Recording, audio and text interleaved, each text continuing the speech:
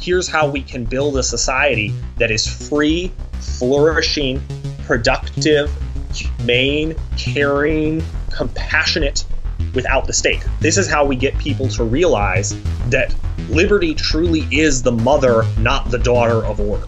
Welcome to the Non-Serviam Podcast, a project dedicated to exploring the world of anarchist and anti-authoritarian ideas. Join us in our conversations with radical voices in precarious times. To view our full catalog, as well as links to our YouTube, Stitcher, and SoundCloud accounts, visit our website at nonserviam.media. If you'd like to support the show, please consider becoming a patron at patreon.com/nonserviammedia. We appreciate all donations, big or small, and your support helps us keep this project going. Remember to like, share, and subscribe to help spread the word, and so you can stay updated with our most recent episodes. Thank you for tuning in.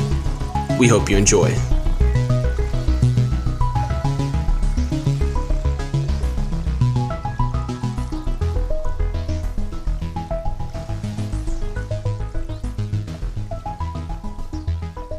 Hey there, everyone. Welcome to the Non-Serviam Podcast. I'm your host, Joel Williamson, and you are listening to the 19th episode of the show. This episode is dedicated to everyone smashing white supremacy and fighting for a world beyond cops, prisons, and the state.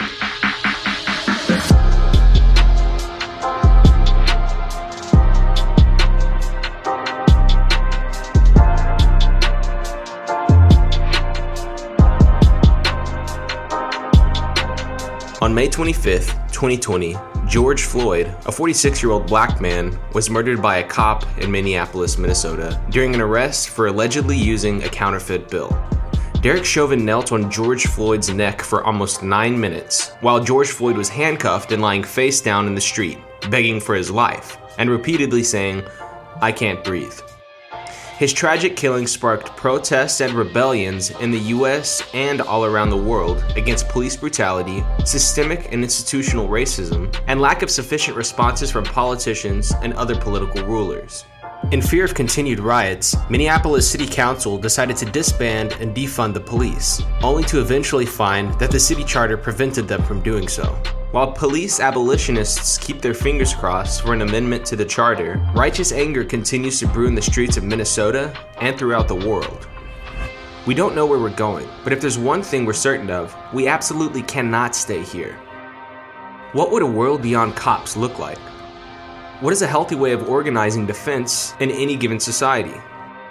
And how might theory, or actually existing examples of communities without cops, inform our hopes of living in a world without coercive authority? My guest today has spent some time researching related topics and may have something useful to add to this very sensitive and important conversation. Here's my interview with Nathan Goodman.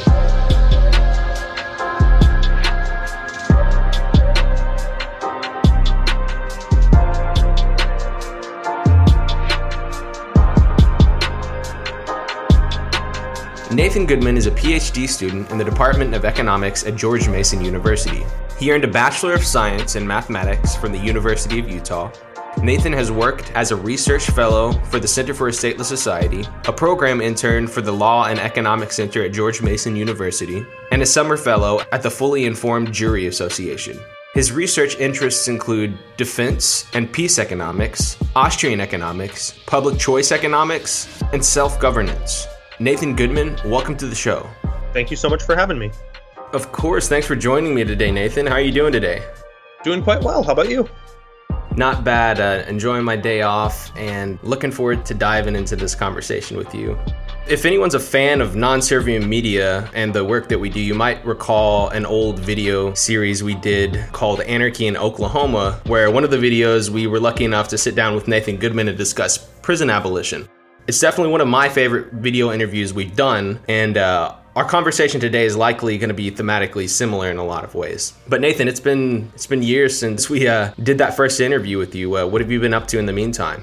Yeah, so when we did that first interview, that was, I believe, before I started graduate studies in economics. So at the time, I was mainly involved in doing work through the Center for a Stateless Society, and putting out a lot of stuff on prison abolition. And now, and since then, I've been a graduate student at George Mason University. So basically, I think the fall after we recorded that interview, I started the PhD program at George Mason. So that meant taking a lot of coursework in economics and then starting to do my own research, both independently and with various co-authors and mentors at George Mason, such as Chris Coyne, Bobby Herzberg, and others. And so what I've been working on for the most part is academic research that uses the tools of economics to understand how people craft rules and create sort of institutions of governance in a variety of contexts. Some of these are situations where it's the state doing that and where we're going to see certain types of perversities associated with state power. So I've been doing a fair amount of work on the national security state and on the militarization of the US-Mexico border. And some of what I study relates to how rules and order can be created from the bottom up in a variety of social contexts. All right. Well, that seems definitely related to what we're going to be discussing today in a few important ways. Speaking of, why don't we go ahead and just dive right into this thing? Sounds good to me. So, Nathan, how closely have you been following the rebellions that have been taking place in the states and all around the world? And what's your takeaway on George Floyd and the protests and everything that have been going on? So, I mean, I've been, like I imagine most of your listeners, seen a lot of videos on Twitter, reading a lot of different media coverage of these uprisings. And what I've really been intrigued by and excited about is the way that it seems like all eyes are on the violence of the police. And the Overton window has shifted such that people are talking about better reforms than they've been talking about in a long time. So rather than just talking about let's give police implicit bias training, which most of the evidence suggests doesn't work, they're talking about things like ending qualified immunity, which would mean that police officers could actually face civil lawsuits for violating people's rights, which would be a big shift in the type of accountability they could face. So they're talking about these types of reforms that could actually have real impacts on the incentives officers face. And the Overton window has even been pushed far enough that it's not just the same usual suspects on the radical left and among anarchists who are saying things like, let's seriously consider abolishing the police. So it's been very good to see defund the police become a serious point of conversation, to see people talking about ways we can reduce the role of policing in society, and to see how the proliferation of cameras has allowed people to really document the brutality and the violence of the police, and to draw attention to it and to resist it. So I think right now is a very terrifying time insofar as a lot of people are being brutalized, and some of the footage of uprisings and riots is being used by reactionary forces to try to push for the criminalization of activists and anarchists, with things like the Trump administration declaring anti-fascist organizers to be a terrorist group. But there's also just so much hope and so much potential in the fact that people are both resisting police directly and thinking through and talking about various ways to change how we approach policing and how we approach state violence, ranging from reforms all the way to abolition. Right. And as I mentioned in the intro, apparently they aren't actually going to defund and dismantle the police as we previously thought they were. A lot of us were very disappointed about that. Do you have any thoughts on what happened there and what might happen in the near future with that? Yeah, so based on my most recent reading about this, which was an article from The Hill, it looks like the city council passed unanimously a resolution that creates sort of a process of research and community engagement to transform how they're approaching public safety. And so what that looks like is first creating a Future of Community Safety Working Group, which is going to be staffed by various employees from city departments. And they're going to deliberate until July 24th, then present some preliminary suggestions for engaging with the community and experts to craft a new model of public safety. And they've stated a commitment to engage with various community members and center the voices of people of color, victims of harm, and other stakeholders who are really adversely affected by the police as they currently exist.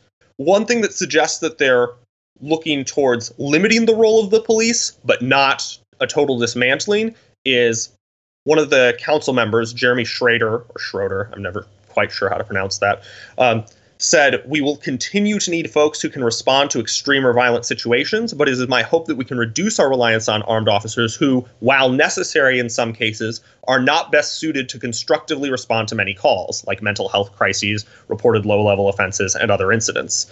And so it looks like they're seriously considering scaling back where police are engaging with people, which could really scale back the scale and scope of the violence that's inflicted on people if they follow through with this, but they're not necessarily looking to totally abolish the police department. They're looking to transform and reform how it operates. But just because this isn't full abolition doesn't mean that there's not potential for progress here, or that people shouldn't be active in trying to shape the direction that these changes go. And it also doesn't mean that we haven't already made important progress, right? Various organizations, various public bureaucracies, as well as some private sector organizations in Minneapolis have cut ties with the police department. So, for example, the Minneapolis public schools left their contract with the police department, so they're not going to have police officers serving as so-called school resource officers. So that's a major blow to the school-to-prison pipeline.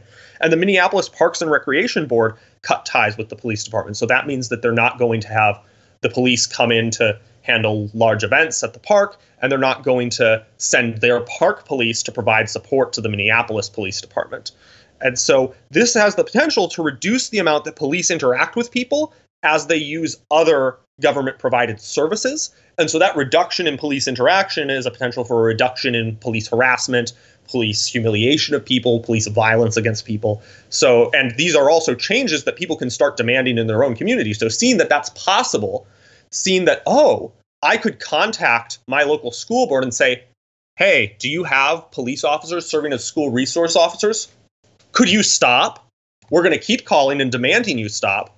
That's a possibility that I think a lot of people might not have been aware of as an option for reducing the role of police in our lives, and now they are. And it's been shown that it can happen. And it happened in Minneapolis. I think I saw a headline as I was prepping for this interview that it may have happened also in Denver. So it seems like there's a lot of potential there for scaling back the role of police in our lives. And that's very exciting. Yeah, it really is exciting. And we as anarchists we've been talking about police abolition for a long time. Why do you personally feel that it's necessary to abolish the police?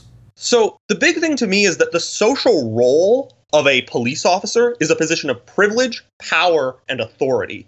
So individuals granted this social position believe that by virtue of their position, they have the right to coerce other people. They believe that individuals have a duty to obey them. And so do lots of other people, right? So you'll see situations in which police shoot somebody and people will say, well, he was running away or he was resisting arrest.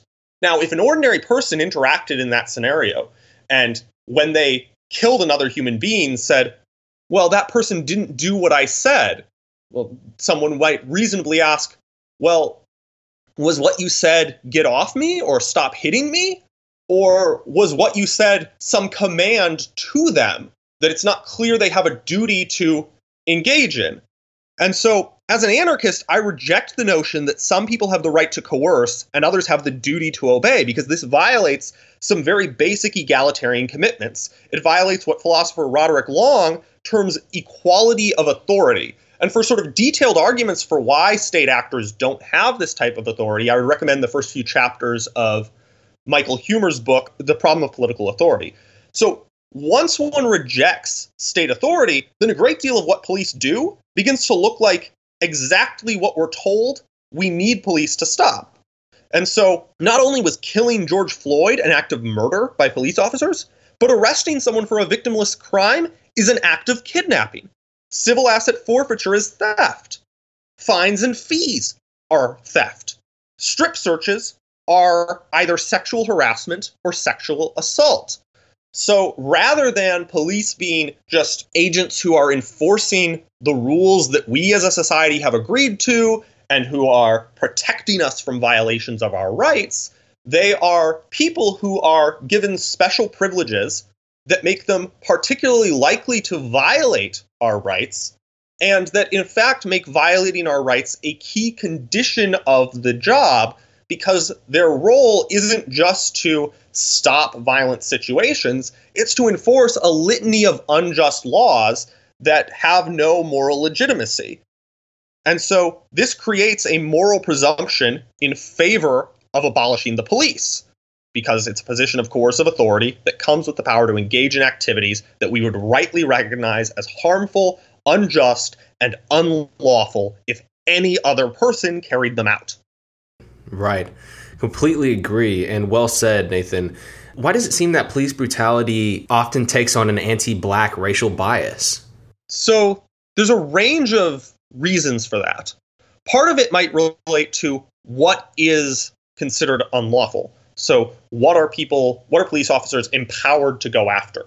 So if we're criminalizing a lot of things that are associated with poverty, and if people of color have been systematically deprived of wealth and trapped in poverty, if anti-Blackness has a class character, then that's going to be one contributing factor. If laws have been passed in a way that has a racial bias, things like the crack cocaine versus powder cocaine disparity, that's going to impact police interactions. Another thing that's going to occur with this is that there are some laws that give police extraordinary discretionary power. So when police are doing traffic enforcement, they have a choice as to which cars they're going to pull over.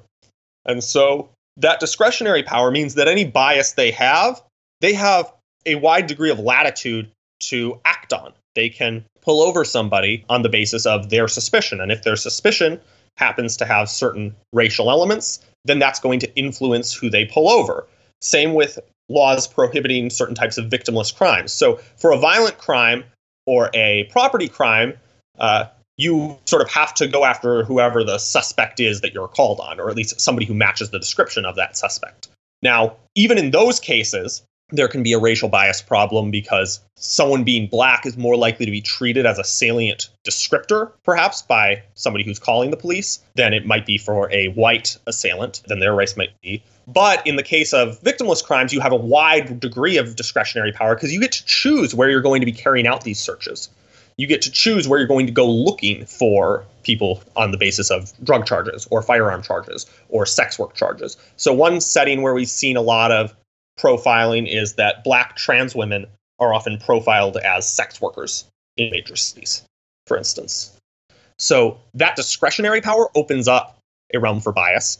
Now, one thing that's tricky with disentangling all of this is it's hard to tell how much of this violence is a result of just who the calls are made about and how much is a result of actual bias in the acts of policing. And there are a range of academic studies who do this. A lot of people who want to deny the role of racial bias will point to a study by Roland Fryer, which did find sort of racial bias in escalation of force, but not in final use of lethal force. But what an article in, I believe, the American Political Science Review pointed out is that if there are biases in terms of who police interact with in the first place, there will be systematic biases in most research designs towards underestimating the degree of racial bias.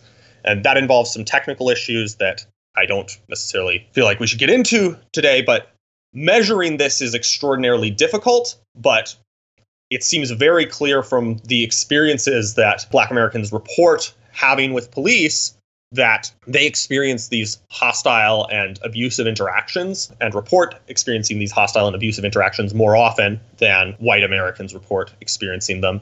And even if people point to some academic studies that they say refute racial bias, those are usually only a few out of a range of lots of studies that tend to find racial bias. And those results may result from a sort of statistical bias that is endemic to police administrative data because they only have administrative data on those they're interacting with. So it's a tricky issue to disentangle empirically, but it seems pretty clear that there is a racial component, and that racial component relates to the fact that police have a wide range of discretionary power and relates to sort of a history of laws being constructed often in directly racial ways. So crack powder disparity, the war on drugs being specifically developed with racist intent, at least historically, the existence of laws like the Black Codes in the post-Civil War South that were explicitly racist, explicitly built to criminalize certain activities on the part of Black Americans in order to limit their mobility, limit their ability to engage with society, push them into a position of subordination, as well as situations like police and the FBI directly conspiring to destroy the Black liberation movement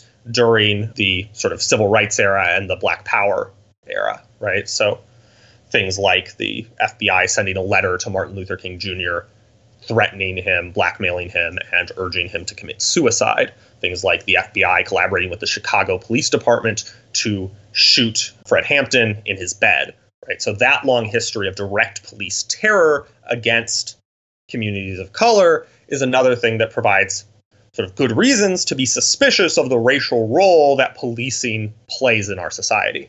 Right. Okay, so what does a world beyond cops look like then? It looks like a world of largely voluntary social cooperation, but not necessarily a world without rules, rather a world without rulers. So the goal should be a world where we govern ourselves and where whatever governance happens is us governing together rather than relying on a privileged caste like the police who have the power to violently govern over us.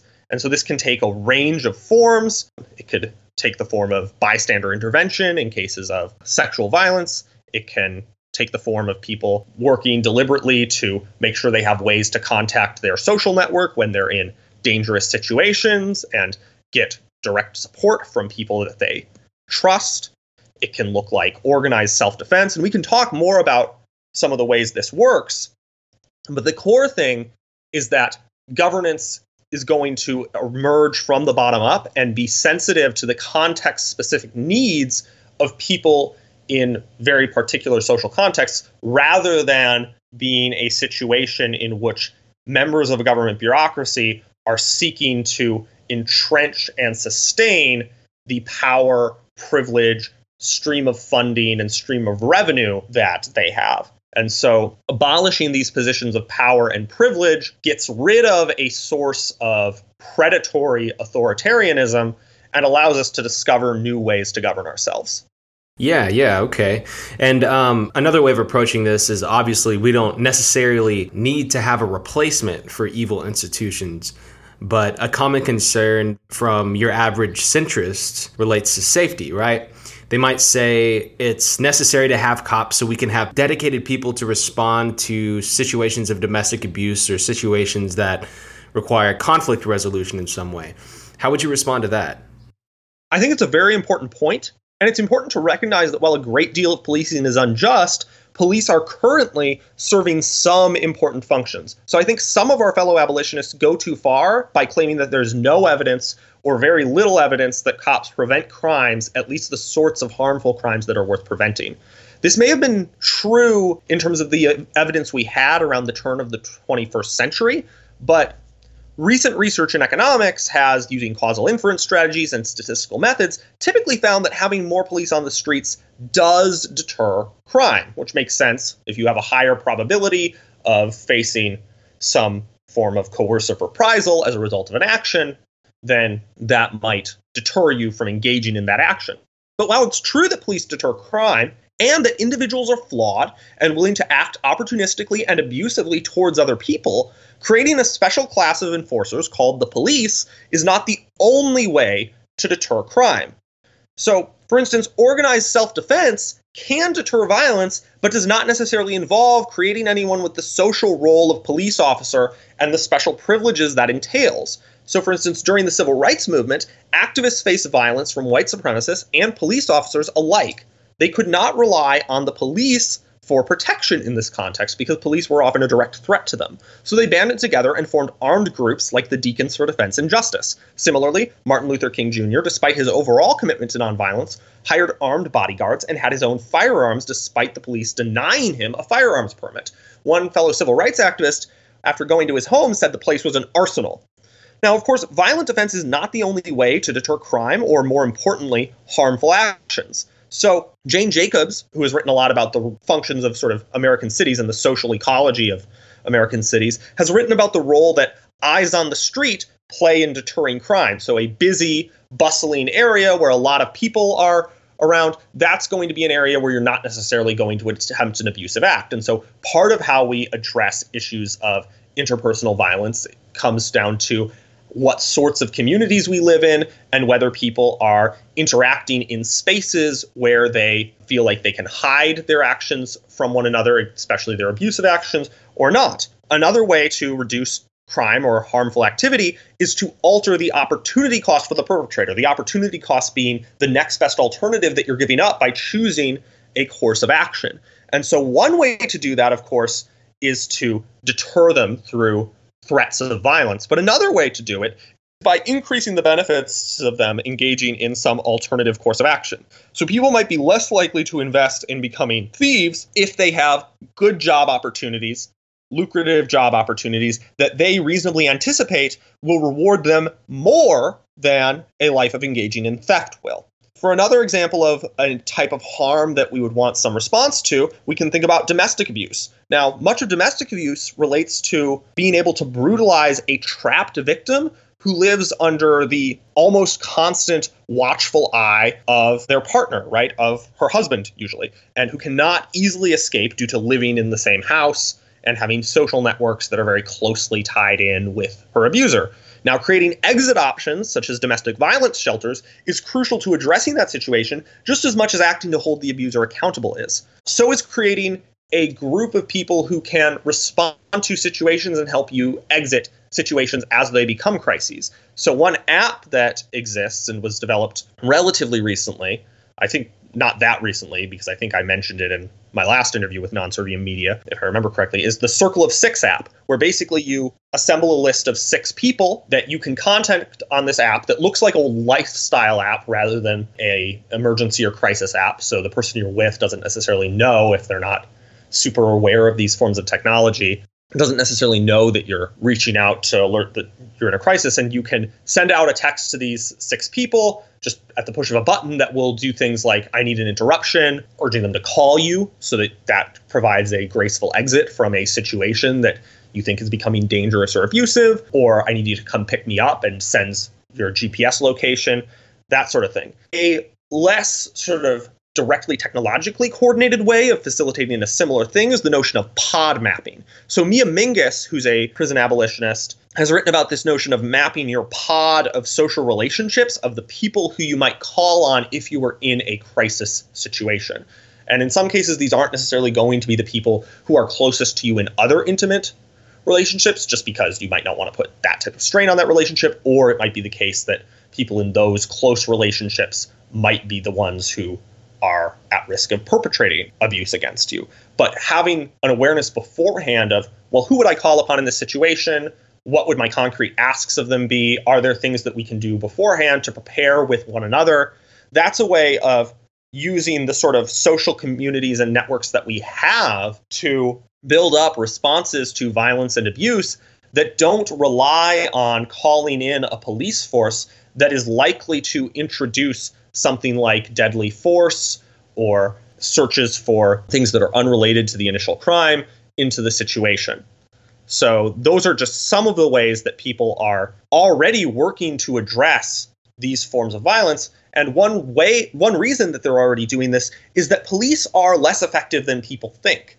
They do deter crime, but they also aren't a organization that a lot of people who are most vulnerable trust. And so because a lot of people have very good reasons to distrust the police or to not want to bring the police in, people are already thinking creatively about how can I build alternatives to the police that are likely to work better for suiting my needs. And so the failure of government in this case has created opportunities for social entrepreneurs to create different ways of using and leveraging our social relationships and the tools we have to address harm. And so we see alternatives to the police all around us precisely because policing is bad enough, or at least insufficient enough, that people are actively seeking and building alternatives. Right. And I hope to get into alternatives after this next question. People sometimes dismiss anarchism or the idea of police abolition as naive because they think our ideas depend on people becoming angels in order for a society to successfully function in that way. How do you respond to that argument? Yeah, so I think it's an important and interesting argument, but I think ultimately it's an argument that fails. Because just because a state's legal system is one way to set up incentives that can deter potentially opportunistic and self-interested people from acting in harmful ways doesn't mean that those are the only institutions that can do so. Moreover, state institutions can themselves become extremely dangerous precisely because people aren't angels. And so, while there is that line from the Federalist Papers, the "if men were angels, no government would be necessary," what follows it immediately after is, if angels were to govern men, we wouldn't need sort of constitutions to constrain them. I'm not sure if I have the quote exactly right, but it's something along those lines.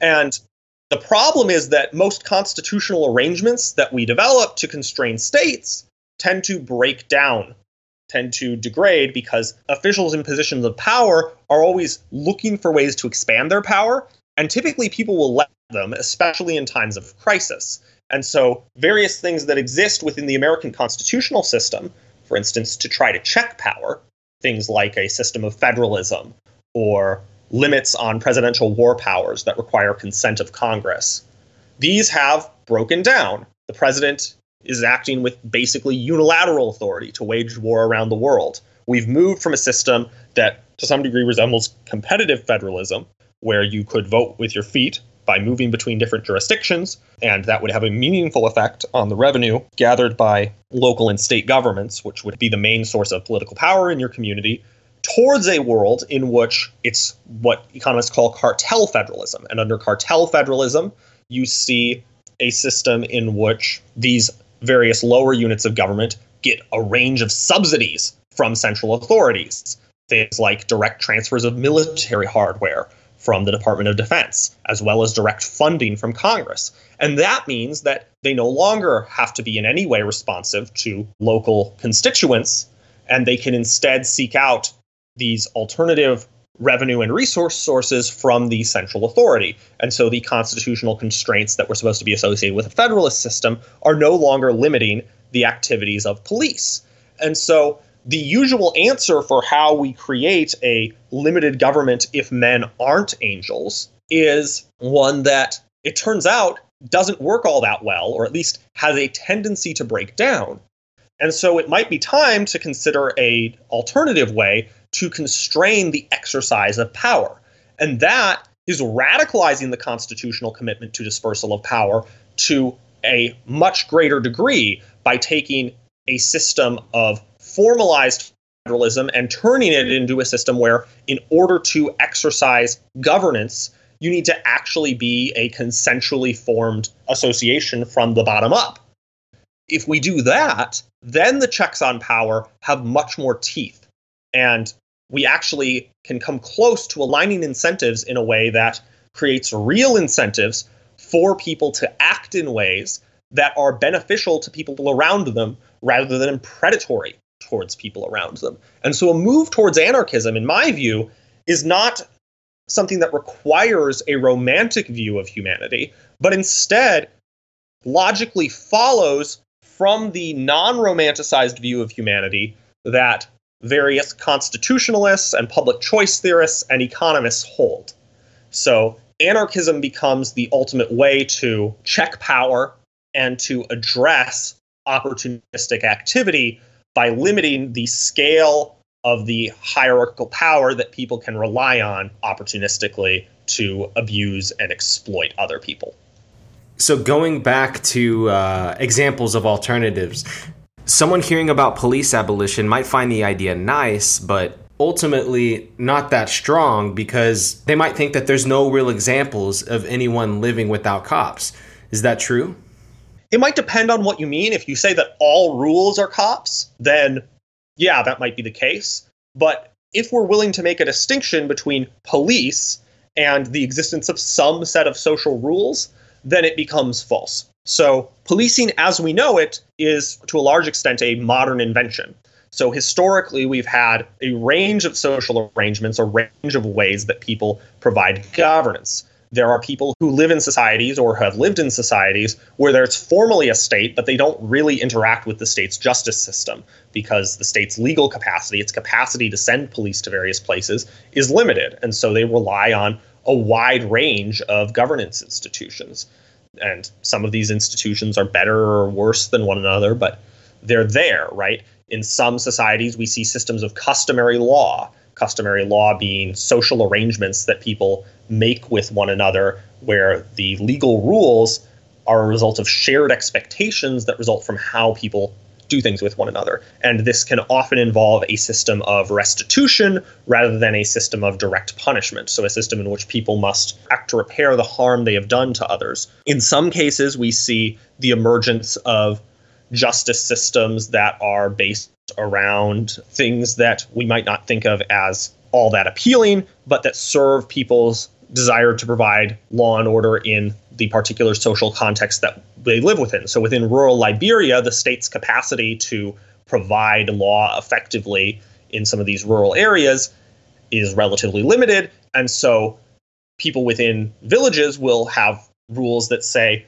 okay, in order to decide whether you're guilty or innocent, you're going to ingest this plant called sassy wood, which will induce vomiting. That's not a system that I would propose emulating, but it's a system that aligns incentives in a particular way because people have superstitious beliefs about the stuff coming out of you if you're innocent and staying within you and killing you if you're guilty. And that means that the degree to which they'll resist that is going to be correlated with their private information about whether they engaged in the activity that those in their community consider to be an offense. Again, not saying that's some ideal police abolitionist or prison abolitionist solution. Still punitive, still kind of brutal in some serious ways. But what it shows is that people are creative about ways to develop accountability mechanisms. Again, that's sort of punitive justice, so it's not an anarchist ideal. Other things that people develop are the way in which they govern market exchanges, which often rely more on reputation mechanisms than formal law. And so, for instance, Ross Ulbright, when he created the Silk Road, built into it a set of reputation mechanisms, an ability to rate sellers. And so that meant that there was a way to address fraud in illicit drug transactions that didn't involve a shootout anymore. And so the creation of the Silk Road made the narcotics trade, for the time that the Silk Road was allowed to operate, it made the narcotics trade safer. And systems based on reputation and ostracism have been core to commercial law for a long time. So eBay, Amazon, and Yelp are noteworthy contemporary examples that use the internet to allow people to rate various sellers. But historical examples of governance that is not provided by the state and facilitates commercial exchange goes all the way back at least to medieval international trade, which was governed by something called the lex mercatoria, or the law merchant, because people would come together at these fairs where you had merchants from a wide range of countries. And so since they didn't want to all submit to the legal code of the country that they were in, because that would give an unfair advantage to merchants from that country, they instead developed their own international system of rules that was then enforced through adjudication mechanisms that they privately agreed to. And as we've already been discussing, people have done various things in our societies that have cops to build ways to address violence without the cops. So the Audre Lorde Project, which is an organization mainly serving queer and transgender people of color in New York City, has built up what's called the Safe Outside the System Collective, which works to address things like hate violence by getting local community spaces and businesses on board with de-escalating situations and with being spaces that are unfriendly to homophobia and transphobia, and will work to get people who are trying to commit that kind of violence out of the space as it happens, and will have committed to do so without calling the police. They've also developed resources for promoting spaces that deter various types of gender violence in party settings. And so these sorts of toolkits are things that people are already developing because they recognize that police aren't necessarily the solution to their problems and that they need some alternatives to the police. And so we can even see examples of what police abolition might look like in the ways in which people are filling the gaps left by the state in a society that operates within the shadow of the state. You see things like that happen in indigenous communities. There's a few different examples. Some people point to Rojava as an example of a society that's abolished cops. Can you think of any actually existing communities that have replaced the cops with institutions that serve their local wants and needs better? Yeah, so this can take a range of forms. Some people might point to the Zapatistas in Chiapas, Mexico. I haven't studied that case in extensive detail, but it seems like they've developed a range of alternatives to state-provided governance and state-provided policing. Some people might point to situations where violence has been endemic in a way that resulted in villagers creating extra legal governance mechanisms and sort of groups of night watchers to patrol the community and protect them from violence. And so that's happened in various situations of conflict. So, for instance, Eduard Escalante has a paper in the Journal of Economic Behavior and Organization on how that type of organization was coordinated in Peruvian villages to fight off the Shining Path, which was a sort of Marxist insurgent group that was engaged in sort of a civil war in their country. And we see similar instances in African countries of people at the village level coordinating defense against Boko Haram. And so there are all these settings in which people coordinate with their neighbors, with people they know, in order to provide defense, to provide security, to provide these types of security services. How can Nobel Prize winner Elinor Ostrom and her work help us understand policing as an institution and possible alternatives to it? Yeah, absolutely. So Elinor Ostrom was the first woman to win a Nobel Prize in economics. And she was a political scientist for the most part by training, though she did her undergraduate work in economics and some economists served on her dissertation committee. And she worked closely with economists throughout her career as part of the Public Choice Society, for instance. And so her work deals with how communities provide governance from the bottom up. And it takes a variety of forms. What she's best known for is her work on the commons. So she has a book called Governing the Commons, which essentially dispels what had been, until her book came out, the conventional wisdom with regards to common pool resources. And the basic conventional wisdom on common pool resources was this, that when you have a resource that is held in common, a resource that taking some of it can deplete it, but that it's costly to exclude people from, that it's difficult to exclude people from. So we can think of grazing land that's held in common as an example, or we can think of a fishery or fish in the ocean as an example. Then it's likely to become depleted. And the conventional wisdom among economists and other social scientists for some time was that there are two basic ways to deal with this.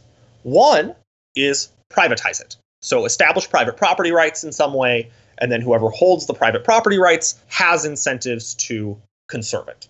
The other way that people proposed was regulate it using the state. So have the state come in and say, all right, we are going to enforce these rules. If you don't follow these rules that we have set regarding overfishing or regarding what your quota for fish is or how big of boats you can use to fish, well, you will get a citation or you will get a fine or we will send police to arrest you and then take you to court and then send you to jail, right? So those are the two ways that people thought of as, well, these are the ways we do it. What they had neglected was the possibility that people within the communities could develop their own solutions, their own ways to govern common pool resources, right?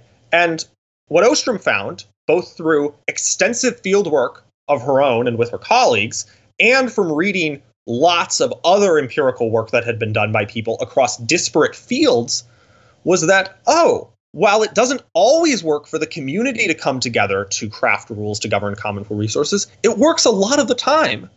And some of the common features that attempts to govern common pool resources that have been successful have follow these sort of 8 basic design principles. And I'm not going to go through each of them today, but some that are salient include things like direct participation by all of the relevant stakeholders. So there's collective decision making that people actually get to participate in so that their local knowledge is incorporated and they feel that the rules that have been set are legitimate.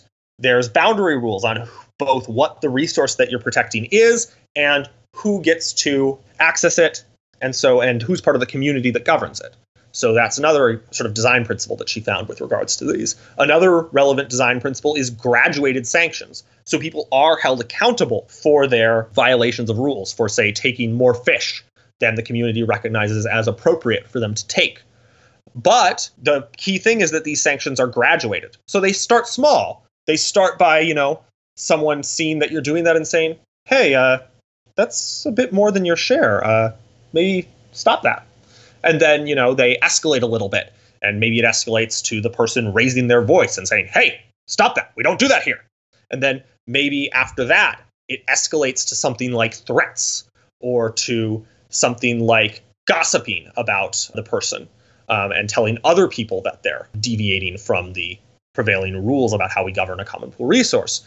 And maybe after that, it gets to the point of threats or socially legitimized violence, right? But it doesn't start with socially legitimized violence. And so policing, as it tends to exist in our society, doesn't go through this process of graduated sanctions, right? One police call for a minor offense can lead to someone getting shot. That's not graduated sanctions. That's, all right, we're going to jump straight to murder, right? So one thing that we can see is that societies in various contexts successfully enforce broadly agreed upon rules without relying, for the most part, on a special cast of enforcers called the police. It's mostly community members helping govern each other and bringing sanctions towards one another, but starting small rather than jumping straight to violence. And so that tells us something about possible alternatives to the police that seem to function pretty well in a lot of contexts and potentially function a lot better. Another thing that she finds is really important is dispute resolution, right? So there are going to be conflicts. There are going to be disputes among people in any society. Do you have an arena in which you can get together to resolve your disputes? And, that can take a variety of forms, right? In some societies, it's I demand trial by combat. But, in a lot of societies, it's, hey, there's somebody we both respect. Let's talk through our disagreement with them, and whatever they say, we'll go with, right? And so creating more options for dispute resolution and conflict resolution is something that might do more to alleviate conflicts before they come to blows, before they become the sort of thing that in our current society we would get police involved in.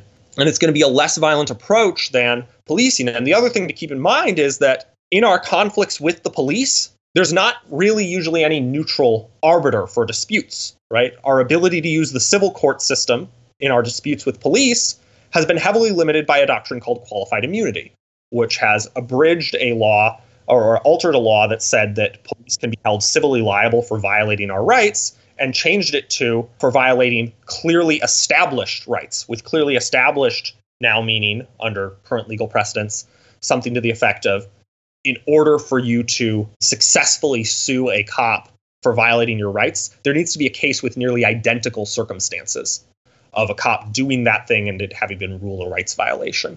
And so there are cases where cops stick their dogs on people and have them bite them and attack them, and that's not considered a violation of a clearly established right. Or grabbing a woman and slamming her to the ground who wasn't even suspected of a crime, but was instead somebody who they were going to check on whether she was a victim of an assault, and she walked away with them because she said she had to check on her kid. Well, there wasn't a previous case that ruled that taking a petite woman, lifting her up and slamming her to the ground and breaking her collarbone because she was walking away from you violated a right. And so since that case law didn't exist saying that that was a clearly established right, a case couldn't go forward. So we don't have those sorts of conflict resolution mechanisms for our interactions with police.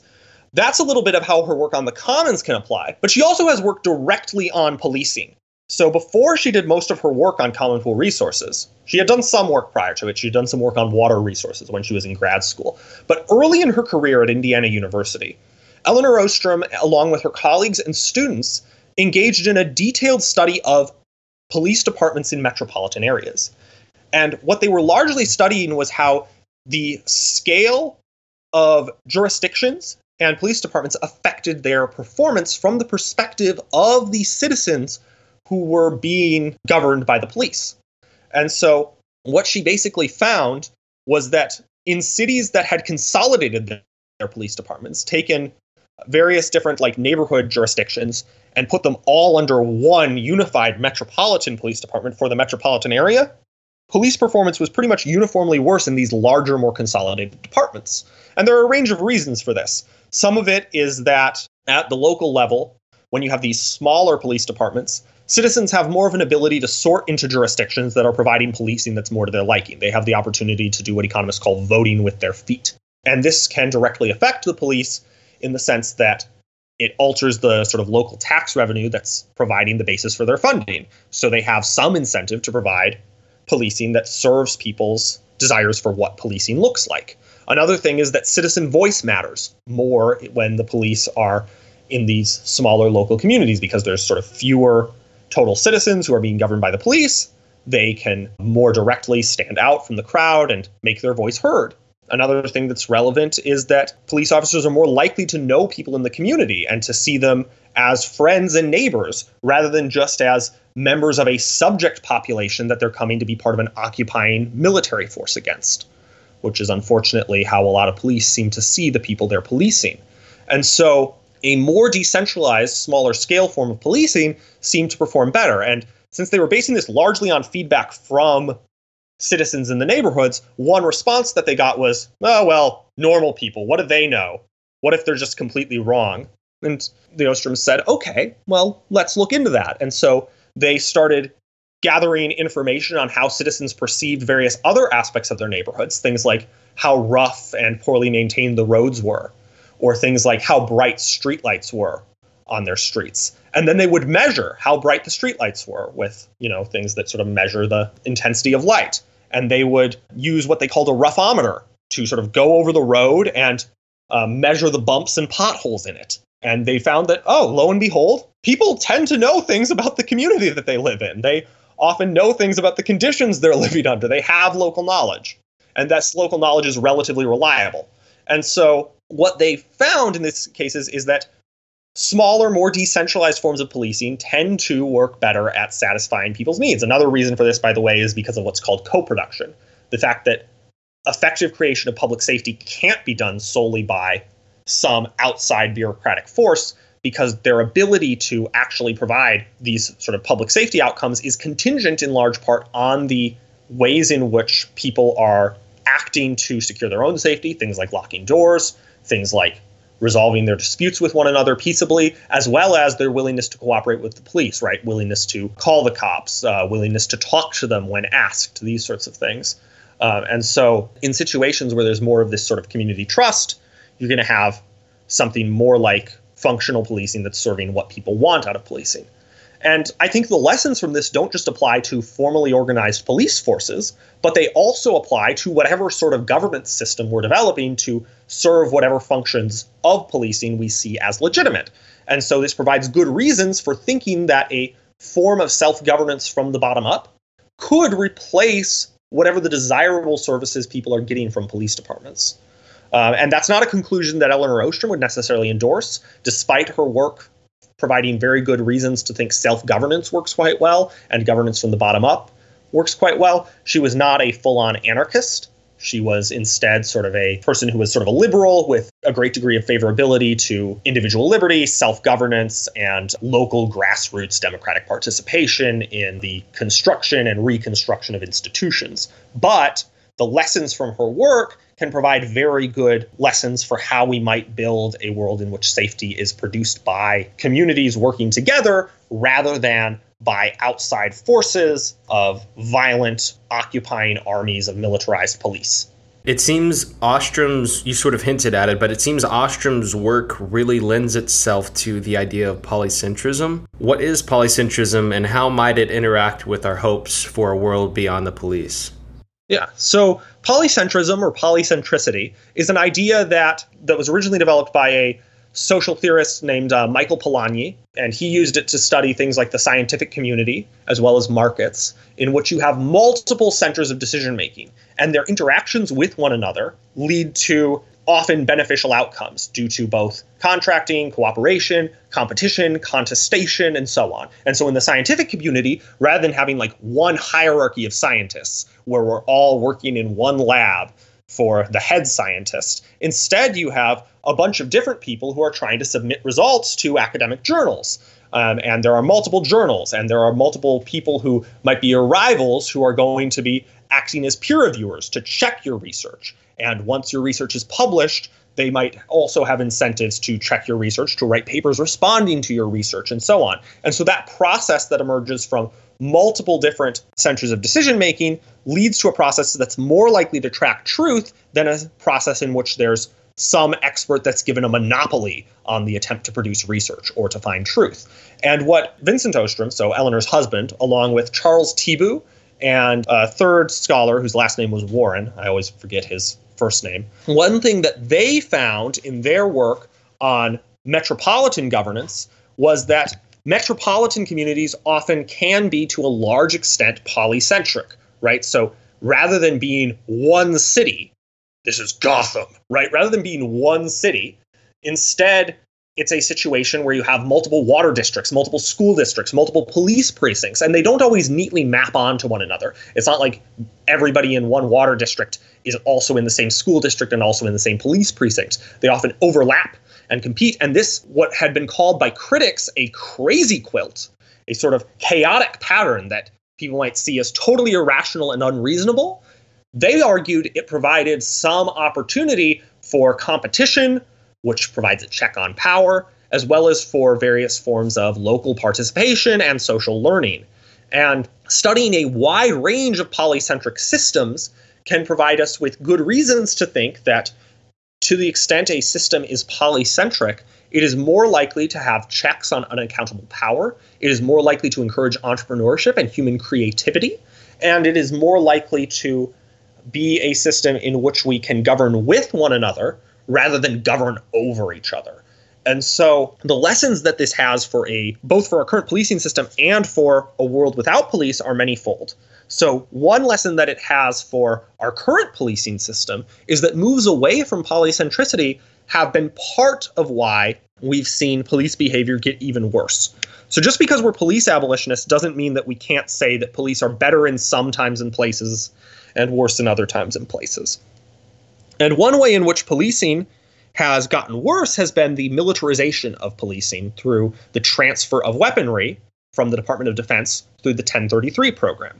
Another way in which policing has gotten worse has been the creation of what's called the Equitable Sharing Program for civil asset forfeiture, which basically means cops can take your stuff on the basis of suspicion that it was involved in a crime or that you obtained it through a crime.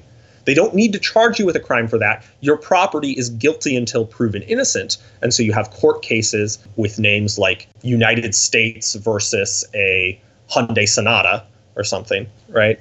So you have these cases where people are defending their property and police have an incentive to gain revenue by focusing on types of crimes where they can expect to seize a lot of assets that they can then auction off and use for the department budget.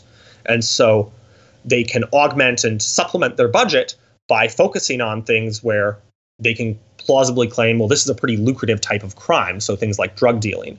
And so their attention has been shifted away from meeting local needs so that they can satisfy local taxpayers and prevent them from voting with their feet towards satisfying these sources of federal funding. And that's federal direct funding, so things like what are called COPS grants, which are ostensibly for community policing, but in fact shift the police department's fiscal attention away from the community and towards federal decision makers, as well as things like the federal government transferring them all this weaponry and hardware. So, the LA police that work in schools, for instance, they just gave up their grenade launcher. I have no idea why you need a grenade launcher when you're policing schools, but they said, oh, we have an opportunity to obtain that from the federal government.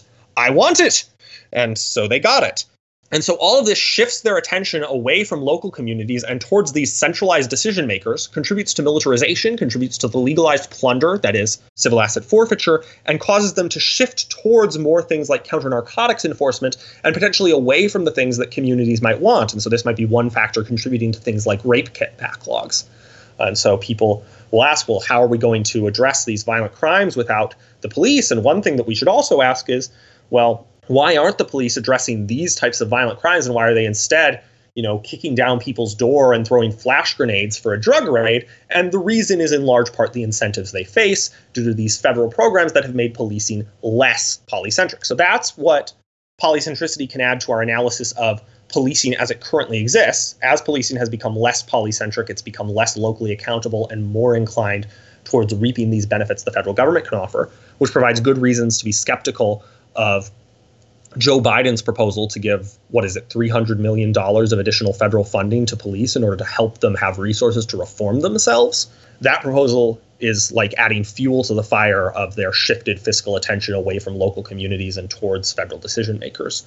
So that's one implication that goes more towards how do we reform police. And then on the question of how we abolish the police, what polycentricity teaches us is that, one, there are no panaceas, so there's not one weird trick that's going to work everywhere. Instead, the institutions that work in solving various local level social dilemmas tend to be tightly fitted to the local context and built by people who have intimate knowledge of the situation. And so we're going to see creative development of different types of solutions in different local contexts, and we don't need everything to look the same. To some degree, it being polycentric means that it's not just a vision of small is beautiful. So not everything is going to be local. Where it's useful to them, various forms of community organizations that are providing governance services are going to network with larger scale organizations that can maybe take advantage of economies of scale or provide them with certain types of services. So for instance, Circle of Six provides you with a way to coordinate with a very small group of people in your local area, but the development of the app and the rollout of the app is done by some organization that is rolling it out worldwide.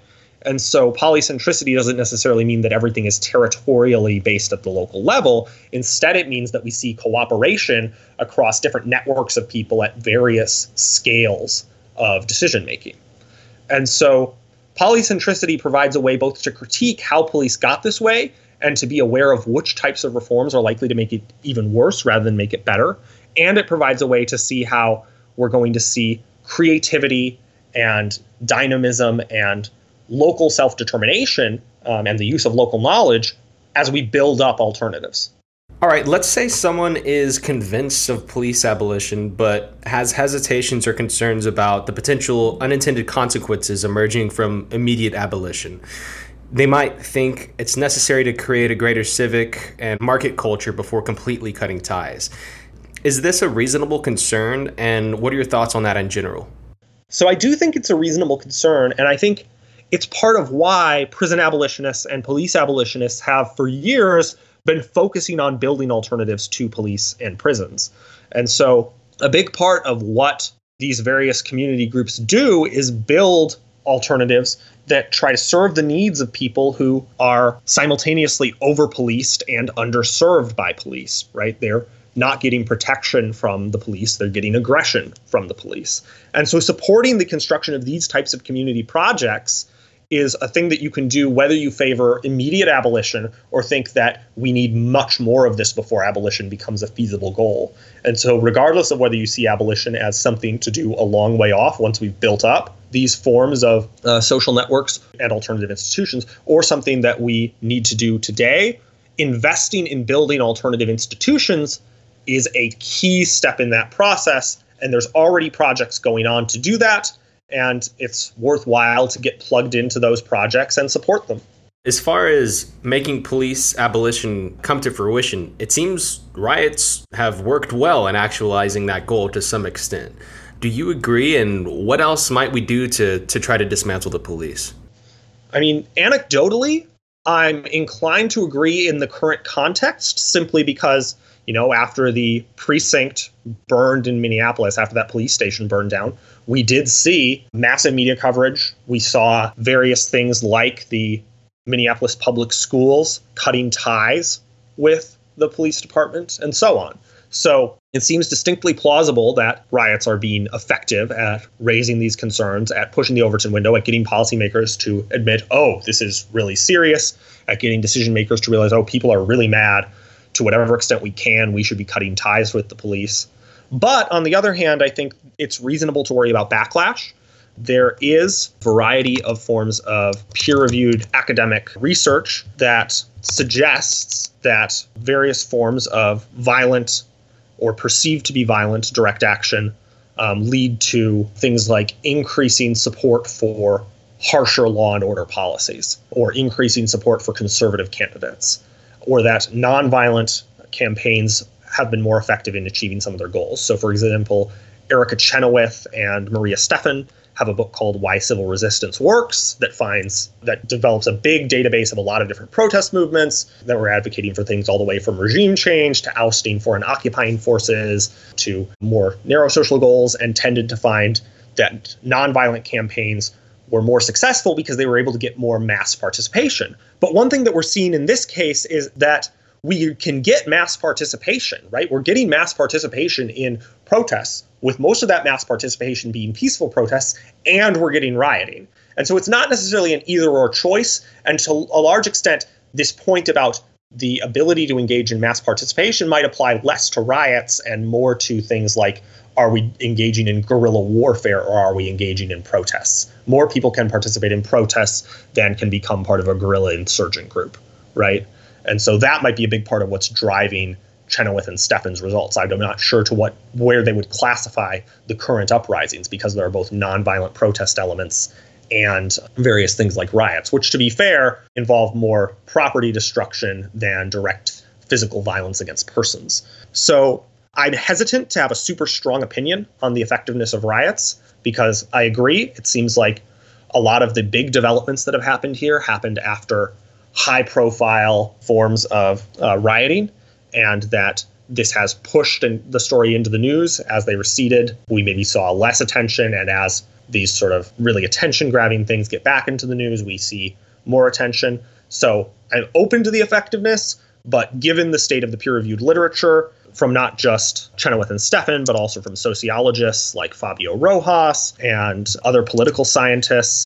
But there is academic research that people point to. So Omar Wasow of Princeton has a paper in the American Political Science Review called Agenda Seeding: How 1960s Black Protests Moved Elites, Public Opinion, and Voting, that found that some of the more persuasive stuff came from things like influencing public opinion through the valence of media coverage, which involved mostly disruptive tactics like protests, and with protest group strategies that appeal to persuadable members of the public, like nonviolent civil disobedience, generating more sympathetic coverage, and on the other hand, things like violence having sort of dual effects on it. So state violence against protesters leads to more effective framing for activists. So the fact that we have cameras on the ground, both from journalists and from activists, that are recording all of the horrible stuff that the cops are doing to protesters and to journalists, that's getting a lot of sympathy.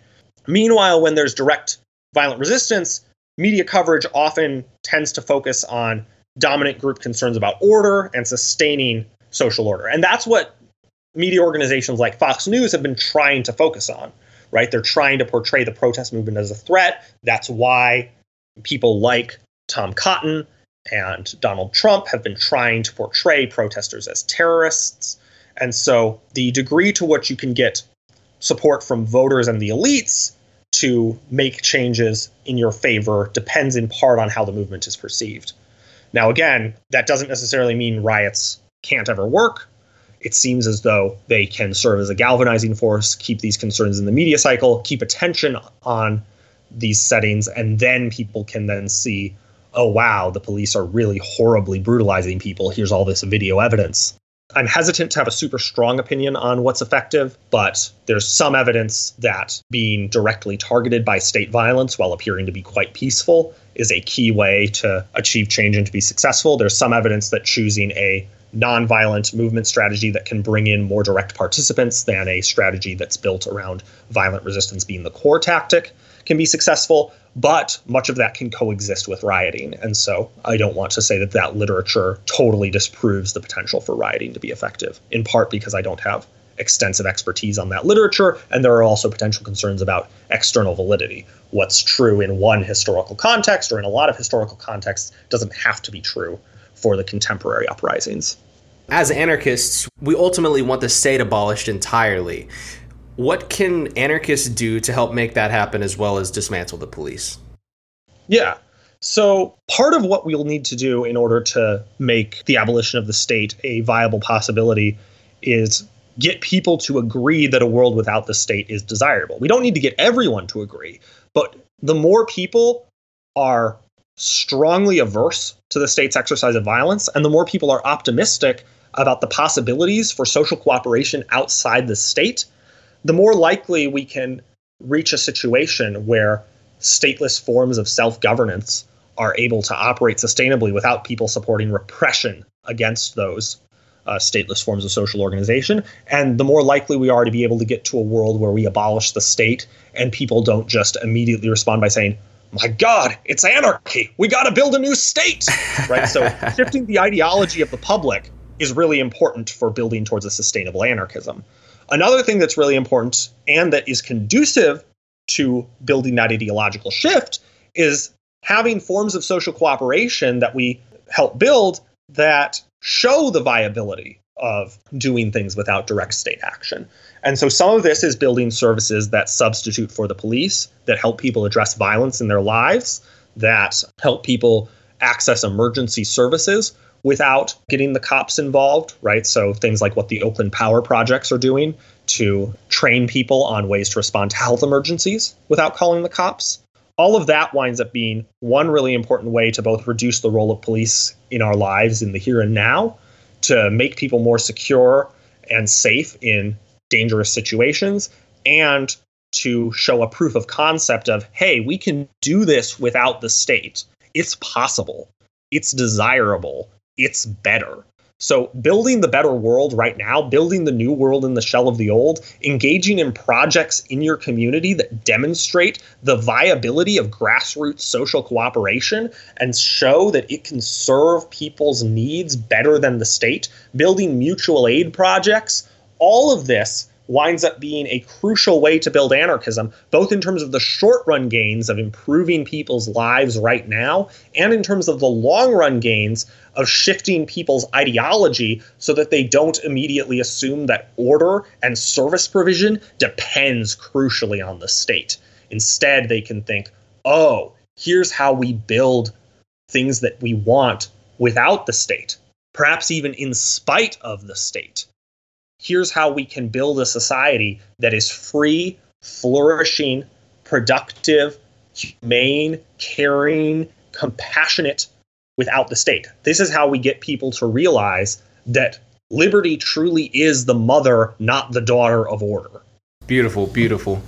All right, Nathan. So towards the end of these interviews, I like to do a lightning round where I list a series of people or ideas and give my guests 1 minute or less to respond to each item. Are you down? Yeah, absolutely. All right. Lysander Spooner. Brilliant abolitionist, hero of the 19th century, did great work to displace the state and show that it's unnecessary by doing things like building an alternative postal service that routed around the postal monopoly, advocated direct action to support slave revolts, and wrote extensively on individualist anarchism. He was wrong on intellectual property, but he was right about so much else. Absolute hero. Okay. Queer liberation. So queer liberation is vitally important, and it's crucially tied to anarchism. The modern queer liberation movement started with the Stonewall riots, started with people fighting back against police, and queer liberation movements are still a vital site of anarchist resistance, whether that's Black and Pink's prisoner support work, or the Audre Lorde Project's Safe Outside the System Collective, or numerous other projects built by queer people, trans people, and especially people of color in those communities. Hayek. Friedrich Hayek was a brilliant social scientist who helped us understand social cooperation from the bottom up and social learning, the role of knowledge in decision making, and how a central planner can't use all the knowledge that other people have. In his most recent book on Friedrich Hayek, Peter Boettke refers to Hayek's research program as a sort of epistemic institutionalism, so studying how institutions or rules influence how we can use knowledge. And while Hayek wasn't an anarchist, I think anarchists have a lot to learn from him, and he's crucial to a successful anarchist project. Revolution. So revolution involves massive collective action problems. People can overcome those collective action problems. Whether revolution is the best way to displace and replace the state depends on what we mean. I'm wary of revolution to some extent due to just the dangers of widespread warfare, and so I'm more favorable towards building the new world in the shell of the old. But it also shows the capacity of people to cooperate without a state coordinating them, and in fact against a state that is trying to suppress their ability to coordinate. Peace economics. A lot of my work is in defense and peace economics, so studying how people can achieve and sustain peace and resist violence in their lives. And so some of this means studying how the state's militaries work and how those state's militaries brutalize people. And some of this involves studying how conditions of peace can be sustained and how they can lead to a greater degree of cooperation and flourishing for all people. All right, thanks for that, Nathan. I'm going to read some listener questions, and then we can move to the end of the interview, okay? Sounds great. The first listener question is, what are your thoughts on the current autonomous zone in Seattle?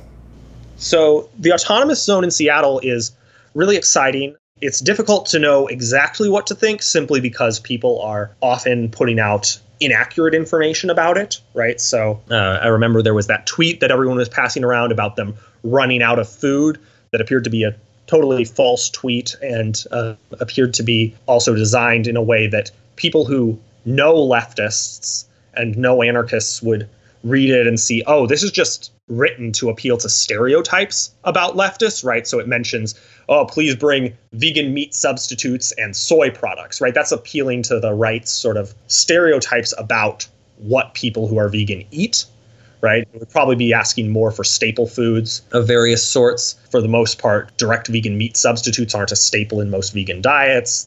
There's a lot of misinformation, but I'm really excited always to see people experimenting with different types of voluntary social cooperation and social cooperation from the bottom up.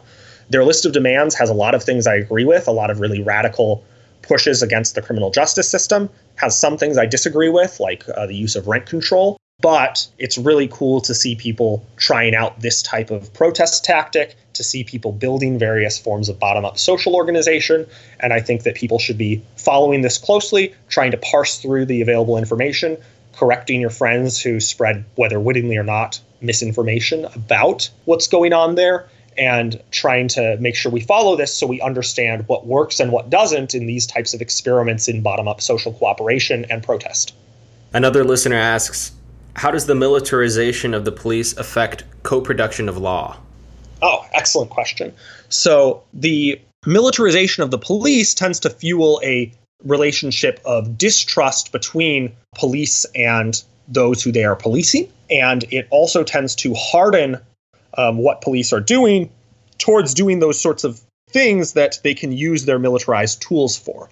So we might imagine a world in which people within communities are direct inputs into the policing process. They're directly helping the police figure out what the priorities are going to be. They're working with the police both to hold them accountable and to tell them about what the types of social problems are in their community that they want addressed. Militarization of the police puts a wedge in that process where rather than answering to the community, police instead have this big source of available tools and capital that comes in the form of the Department of Defense transferring them large amounts of military hardware. It also puts a wedge in that process because it trains police to see ordinary people as their enemies, right? So it helps build up a culture where when there are protesters in a city, police will wear T-shirts that say, "We get up early to beat the crowds." And that was an actual T-shirt that a bunch of cops wore when they were policing some of the protests of, I forget whether it was the Democratic or Republican National Convention one year. And so militarization both alters the incentives police face by giving them tools that in order to keep and to get more of, they need to use. So they need to engage in a lot more SWAT-style raids, and shifting them away from answering to the local community, and shifting the culture in police forces to see people more as enemies to be destroyed than as human beings that you want to work with and cooperate with to build a safer community. All right. 2 more listener questions. You've studied customary law in Anglo-Saxon society. In what ways is this relevant to policing today or to a society without police?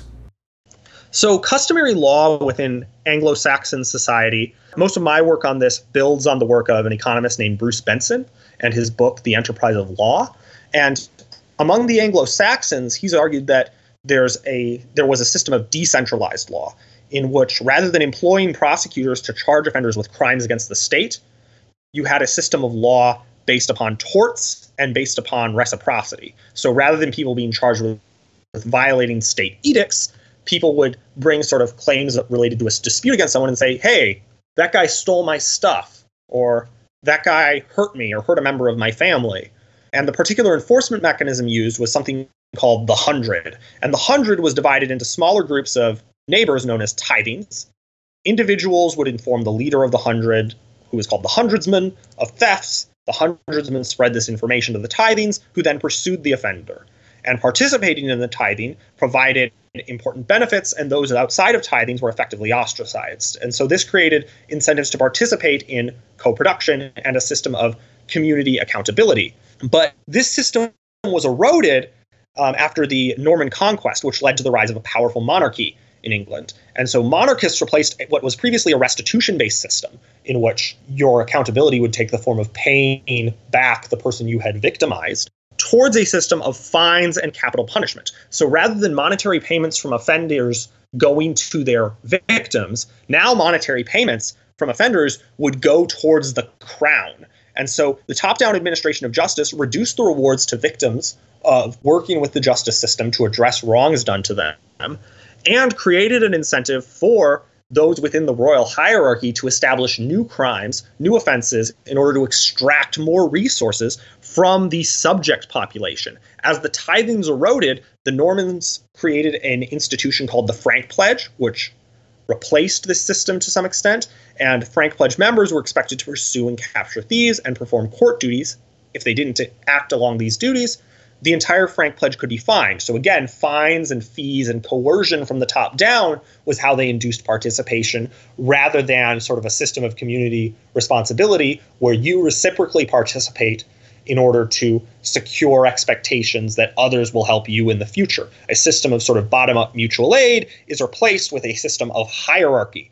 And this new system started to replace restitution with punishment.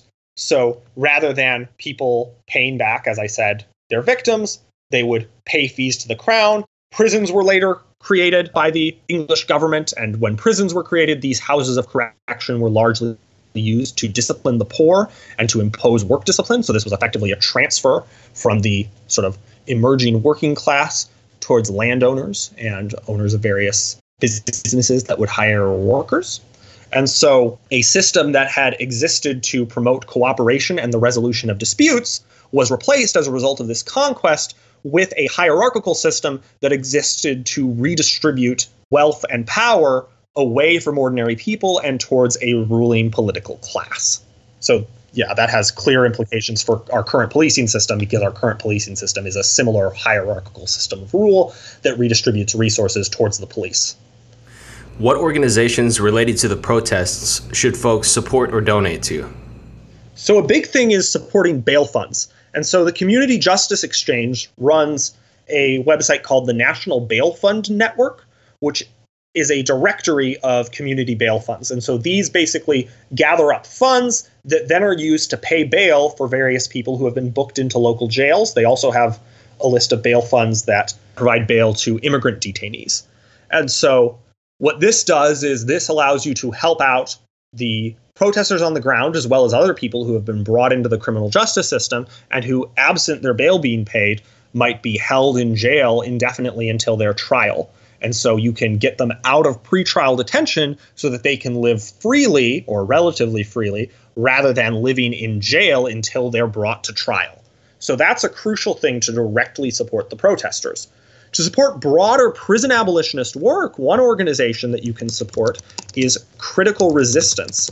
And I think I briefly mentioned one of their offshoots, the Oakland Power Project, which builds various forms of training to teach people how to deal with health emergencies without calling the cops. Because when you call 911 for a health emergency, in many jurisdictions, the cops come too.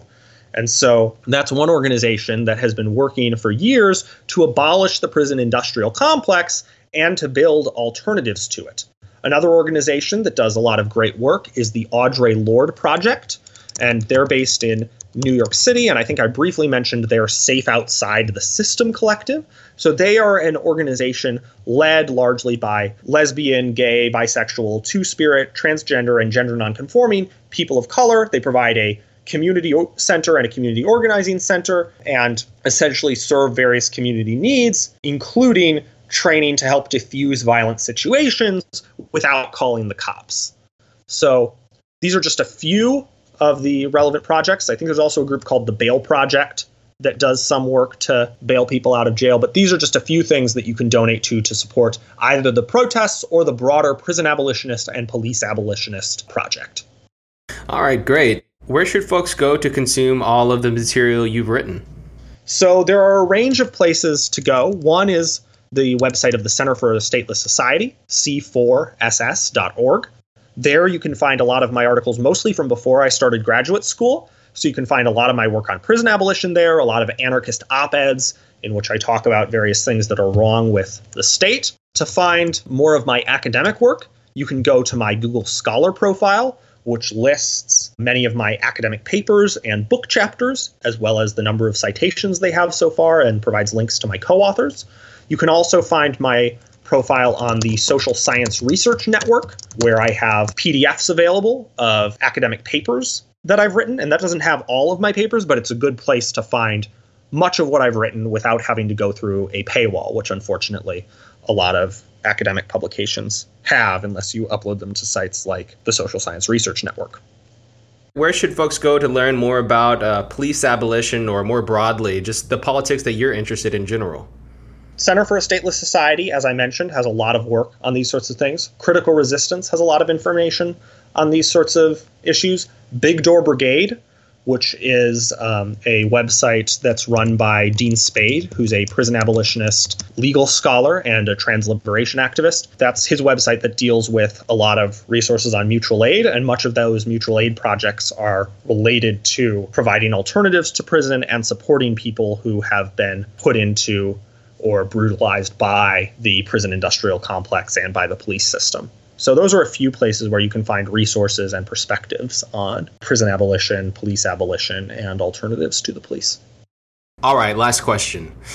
How can folks participate in helping to bring about a more anarchist world? Oh, yeah. So there are a lot of good ways to directly support the struggle to abolish the state, to abolish prisons, to abolish policing. And so some of that is directly plugging into community projects that are working to provide alternatives. So getting involved in local organizations that are doing work around domestic violence or sexual violence, and helping them with projects that are offering survivors or people who are at risk of this violence support. One way to get involved in various types of projects is directly writing to and supporting people who are in prisons. And so there are some groups that organize prisoner letter writing campaigns. So the Anarchist Black Cross has various chapters around the country and around the world that coordinate prisoner letter writing efforts. And they have lists of political prisoners, and you can write to them. And so even if there's not a Anarchist Black Cross group in your area, it's fairly easy to get their list of political prisoners and start writing letters to these political prisoners. Similarly, Black and Pink is an organization that does similar sorts of prison letter writing and prisoner support work, specifically focusing on LGBTQ prisoners. So those are a few ways that you can directly get involved in supporting people who are imprisoned. And one way that you can directly get involved in working towards a more anarchist society, in addition to these sorts of direct involvement in mutual aid projects, which you can find more about mutual aid tactics at the website Big Door Brigade, or these prison abolitionist projects, is to learn as much as you can about anarchist ideas, both the arguments for them and the arguments against them. And in whichever space that you have a voice, advocate for these ideas and listen to people's concerns and meet them where they are. Because people have a lot of really understandable and reasonable concerns about whether a stateless society would be better for them. And in order for us to move towards a stateless society, we need to learn about those people's concerns and develop thoughtful responses and empathetic responses that address them. So that's a lot of potential work, both for us in our interpersonal relationships and potentially for writers and scholars and speakers and essayists in terms of research programs and persuasion type essays. So, yeah. All right. Well, Nathan Goodman, I can't thank you enough for joining me. It's been an honor for the second time to have you on. And hopefully in the future we'll have you on again at some point. Yeah, thank you so much. It's been a pleasure to talk with you about these ideas, and it was a pleasure the first time. And I love the work that you're all doing at Non-Serviam Media. So keep it up. Thanks, Nathan. We'll do. All right. We'll talk to you soon. Yep. Talk to you later. All right. Bye. Bye.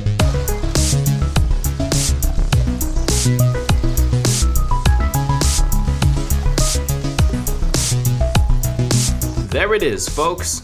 I hope everyone enjoyed my interview with Nathan Goodman. As Nathan mentioned, there are some wonderful organizations everyone should consider donating to, supporting, or getting involved with if you can. Just to recap, a couple of those were National Bail Fund Network. You can find them at www.communityjusticeexchange.org. And Critical Resistance. You can find them at criticalresistance.org. If you like the work Nathan does or enjoyed this interview, be sure to follow him on Twitter.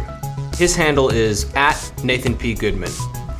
And of course, if you like the work Non-Serviam Media does, please consider becoming a patron, or you can help us out simply by liking and sharing this episode.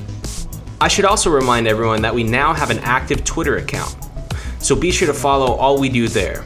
Our handle is @NonServium Media. Once again, big shout out to our patrons for making this show happen. And a personal big shout out to Clay Zobalak for helping me to co-produce this episode. Y'all are awesome. Rest in peace, George Floyd, and solidarity with all other victims of the racist police state. Thank y'all so much for tuning in. We'll talk to you soon.